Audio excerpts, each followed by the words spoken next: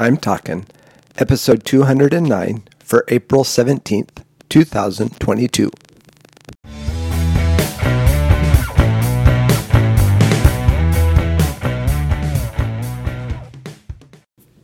This is Joel from the I'm Talking Microcast, where I share my thoughts on a topic that has piqued my interest this past week.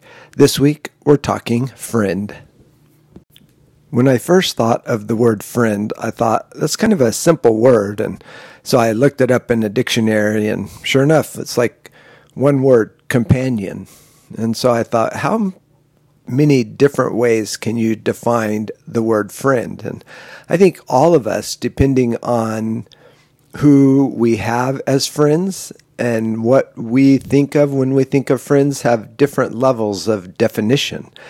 Companion is maybe just one of them, but we think of a friend as someone we can count on, someone who has our back, someone who will always be there, someone who will take time out of their schedule to help us out or just to hang out with, someone with common interest, someone we can go to in times of need. And I think that is mostly what we think of when we think of friend. And I'm not very good at making friends and actually keeping friends. Some people have lifelong friends and they do things on a regular basis, and I'm really not that way. I remember my high school years, and I had friends in high school, and some of them came to my wedding, and I think I still would call them my friend, but I don't really speak to them very much, kind of the Christmas card exchange, if you will.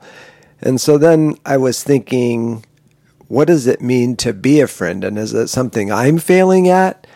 And is it something that I need to put effort into? And therein lies the challenge for those of us who call ourselves Christians.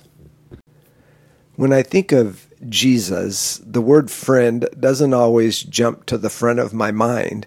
And when I think of God, the word friend really doesn't jump to the front of my mind. I don't know why that is, because we have great hymns like What a Friend We Have in Jesus, and we have the verses about a friend sticking closer than a brother, and we have things that we can read in the scriptures where Jesus was a friend to sinners.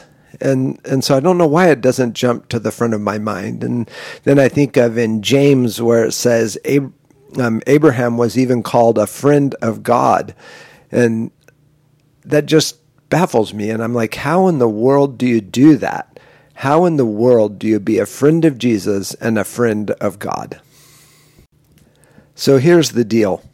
We live in an unfriendly world. That is just the way it is. So many people hating others, so many people wanting harm to come to others. It's just terrible. And when we think of the world that we live in, we often can't imagine how it got to this place. And yet it's all because we aren't friends with Jesus. We aren't friends with God. And so the first place that we need to start is to figure out how to be friends with God. And how do we do that? Well, we have an example. And that example is Jesus Christ. And he shows us how to be a friend. Many would say that you need to take Jesus with you in every situation because the Bible calls us to be at peace with all men as much as it depends on us. And so they would say, take Jesus with you so that you can rely on his strength to become friends to the world in which we live. And the thing is that while we do have the Holy Spirit within us, and he's always within us, taking Jesus, God, the Holy Spirit, any part of the Trinity with us is an impossibility because wherever we go, they are already there. They are there on our path to where we're going. They are there in the place that we stop. There is nowhere that God is not. There is nowhere that the Holy Spirit is not. There is nowhere that Jesus is not. So I had a little twist on that thought, which is maybe our first step is no matter what we do, no matter where we go, the first thing we have to do is meet Jesus where we're at. When we are going into a hostile situation, the first thing we have to do is meet Jesus at that spot.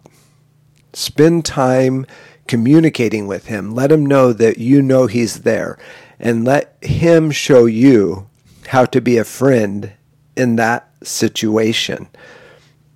If we do that first, it gives us the ability and the power to rely on his Holy Spirit, to rely on him and God to show us how to be a friend to the world.